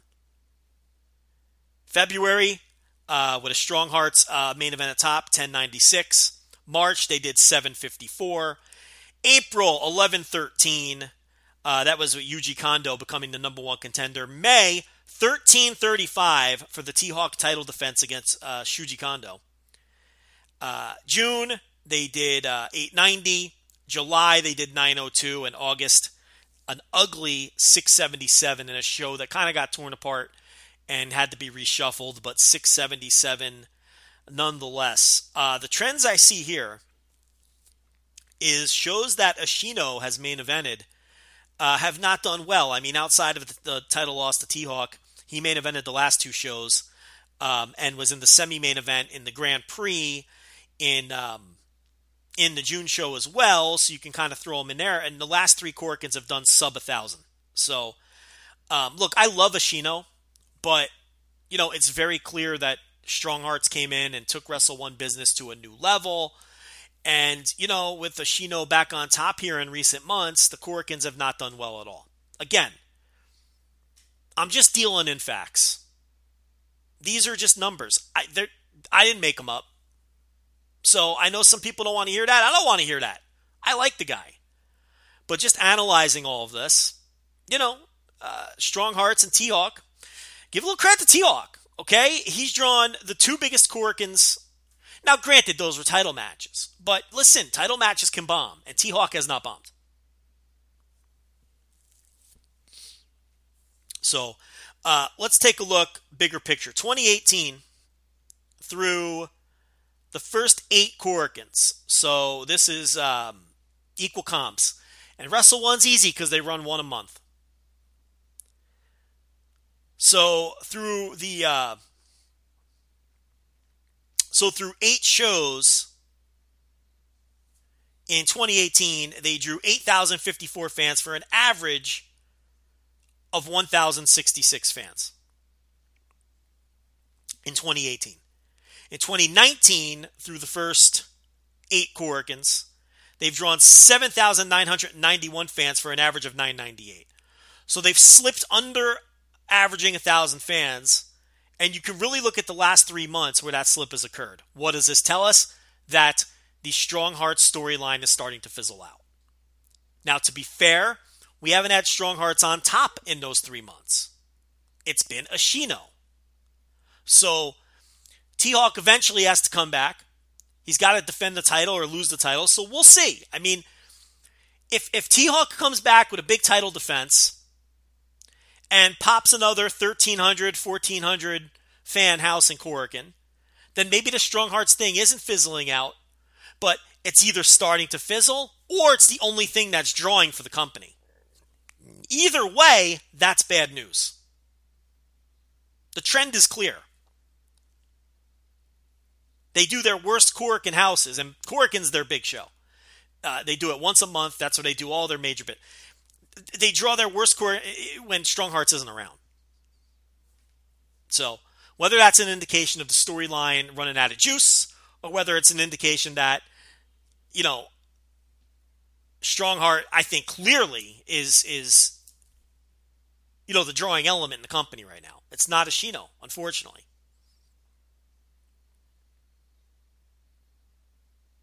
So, we'll see what happens if Strong Hearts completely moves over to Big Japan.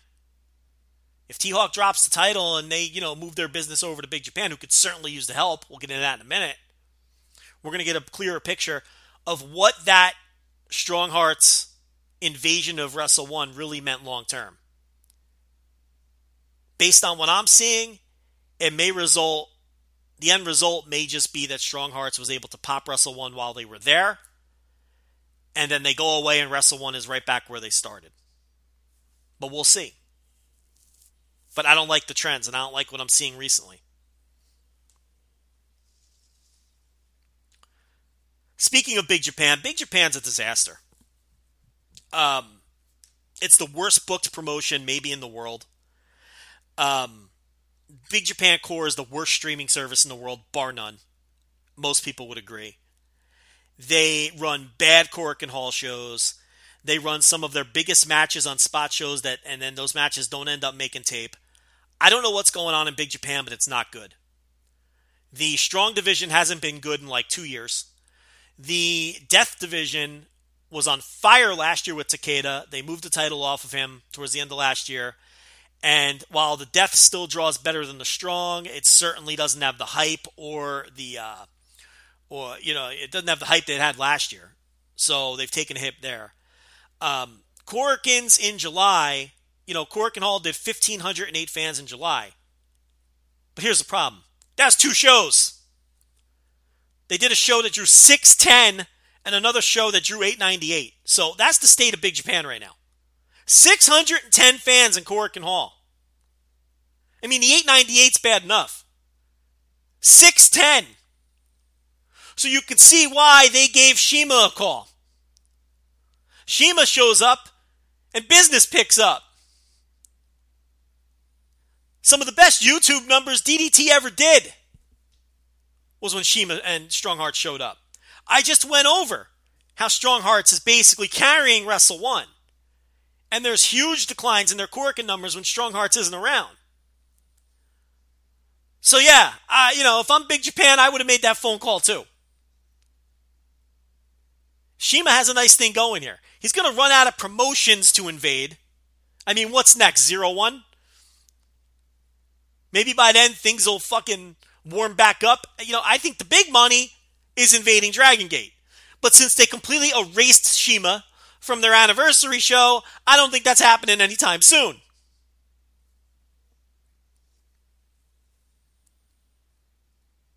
So Big Japan is just an absolute disaster. They've got no buzz. They're doing bad business. The booking is still an absolute fucking crime scene. So what are you going to do? Big Tom Fishy, Thomas Fishback, put together some numbers here. You look at overall world title defenses, and for the purposes of this, we're going to use the Big Japan Death Match, since that seems to be the stronger push title this year. And we're looking at DDT, Noah, All Japan, and Big Japan. So we're going to leave Dragon Gate and New Japan out of this for obvious reasons. They're both well ahead of the pack. And yes, I'm someone who slots Dragon Gate above DDT because they can draw all over Japan, whereas DDT is a Tokyo promotion. So DDT, 8 title defenses this year, averaging 1,702 fans. Noah, 5 title defenses, averaging 1,656. All Japan, 6 title defenses, averaging 1,564. Big Japan Deathmatch, 5 defenses, averaging 880. This is what I'm talking about. Even the Deathmatch, which carried them last year, has cooled off considerably this year. And they haven't been able to reinvigorate the strong because the best matches aren't making tape. Big Japan Core is an awful service. Big Japan is a disaster. If Shima and the Strong Hearts can work their magic in Big Japan, okay, then I gotta be honest, New Japan needs to give them a call.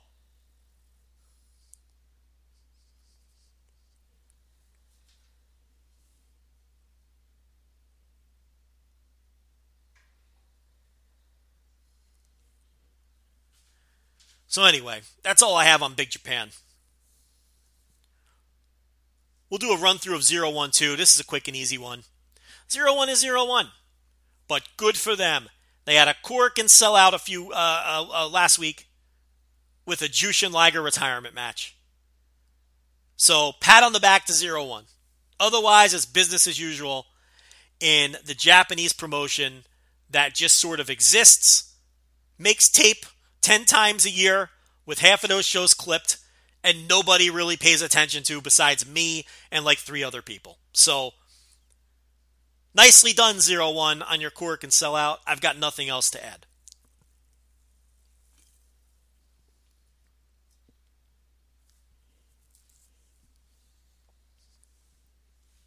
DDT. Last year, they averaged 1,133 fans in Korakuen Hall. This year, they're up to 1,222.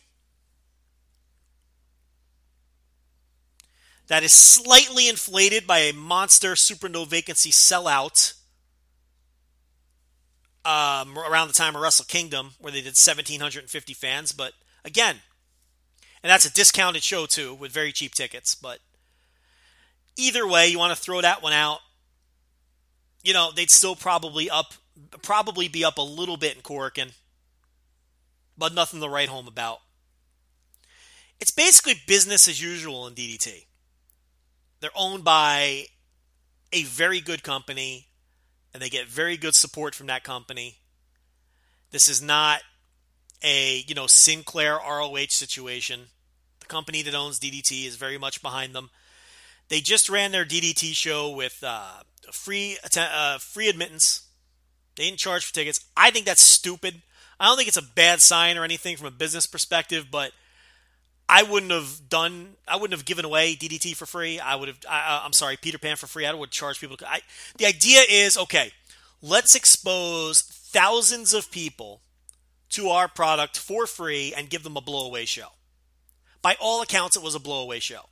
So 3,500 people or whatever it was saw this blowaway show, and the idea is, okay, we can turn them into ticket buyers. But I don't believe in that strategy.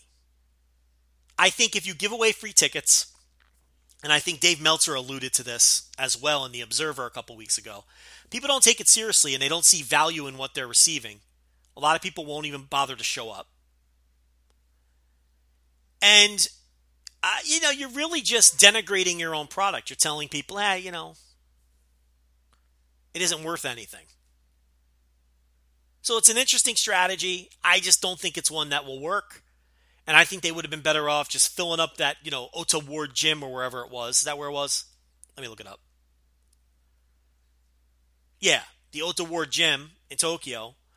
I think they should have just, filled the place up with paying customers. But, they're in a strong position where, obviously, they don't even need that. They could take a chance like this and do a free show with arguably their, one of their 2 or 3 biggest shows of the year, and do a complete blowaway show where they give a lot away for free too. Which tells you the standing they have with their parent company and the solid footing and the solid ground that they're on. I don't worry about DDT at all. It'd be nice if they could expand outside Tokyo, but they're obviously doing a nice job in the little lane that they have. I'd put them as the number 3 promotion in Japan, behind New Japan and behind Dragon Gate. A resurgent Dragon Gate, who we're going to transition to now, who can draw everywhere in Japan, across the country. I will say this too, let's throw this in for DDT. Sold out show in the United States. Yes, small room, Laboom, I get it. Less than 1,000. I understand that. Still, nice little feather in their cap as well. WrestleMania weekend. Transitioning over to Dragon Gate. Kobe World just did 5,365 fans. Last year's Kobe World was a reported 4,962. That, of course, was heavily papered, and the number was bullshit. Dragon Gate had a very embarrassing year last year. Okay? They normally, in, that building, would report an exorbitant number. The fact that they only reported 4,962, and, there were reports from people in the building as low as 3,000 fans. I don't know if it was that low, but those were the low estimates were 3,000. So they claimed 4,962. It was heavily papered either way. We all know the troubles that Dragon Gate went through last year. Losing Shima, losing Akira Tozawa, losing Shingo on the back end of the, later on. So, they had a rough year. But this year they have bounced back to a tremendous degree. This is why Pac is a legitimate Wrestler of the Year contender under any way you slice it, any kind of criteria you want to use. They bounced back in Kobe. I got some good numbers from Iron Mike Spears concerning Dragon Gate. Opened the Voice Gate. I mentioned in the first half of the show, they have a new show up with Case Lowe that you should go listen to. But Dead or Alive was slightly up from the year before. Remember, last year's numbers were bullshit. So it was probably way up. Korakuen, their sellout streak in Korakuen ended last year. This year they have, 3 Super No Vacancy full houses in Korakuen in 6 tries. A couple other Super No Vacancies. Oh, I'm reading the wrong column. Yeah, 3 Super No Vacancy full houses in Korakuen this year. In 8 tries. And a couple of Super No Vacancies. Long gone are the days where they just claim 1850 every time out in Korakuen. Now, those were legit sellouts. But last year, the sellout streak ended. And this year, we're reporting actual numbers. So for Korakuen, we've got 1615, which was a no vacancy, 1780, Super No Vacancy full house, 1699, 1825, Super No Vacancy full house, 1666, 1638, 1770, Super No Vacancy full house. Dragon Gate is back. And you can compare those Korakuen numbers to the other companies we talked about. They're smoking them. They're smoking everybody. And they're right there with New Japan. Dragon Gate was the king of Korakuen even while New Japan has been hot. And they've reclaimed their crown. So I don't understand the argument that DDT is the number 2 in Japan. It doesn't add up for me. Dragon Gate smokes them in Korakuen, and they can draw all over the country, as opposed to just Tokyo. So my firm standings are New Japan, Dragon Gate, DDT. And this idea that All Japan is number 2, that Dave Meltzer and Fumi were shooting at, total nonsense. How anyone can think that All Japan would be above Dragon Gate or DDT is beyond my comprehension. I don't understand where you're coming from. I'm not so sure All Japan is above Noah. Gun to my head, I'm slotting All Japan 4th and Noah 5th. And of course, this isn't even taking into consideration Stardom, who I'm leaving out of this. But All Japan is, come on. They can't draw the houses that Dragon Gate or DDT draw. What are those guys talking about? Meltzer is normally smarter than that. He should have called out that bullshit because it's not even close.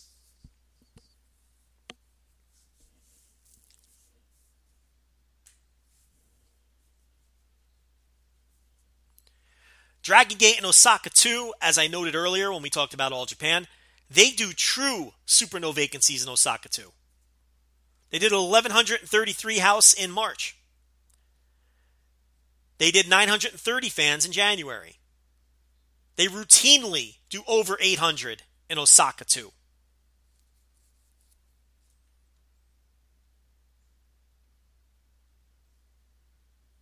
Just random house shows, you know? This isn't All Japan stacking it with a Triple Crown match.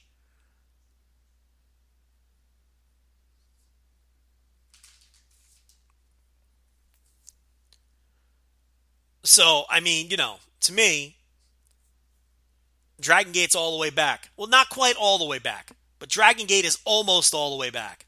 They're all the way back in Korakuen.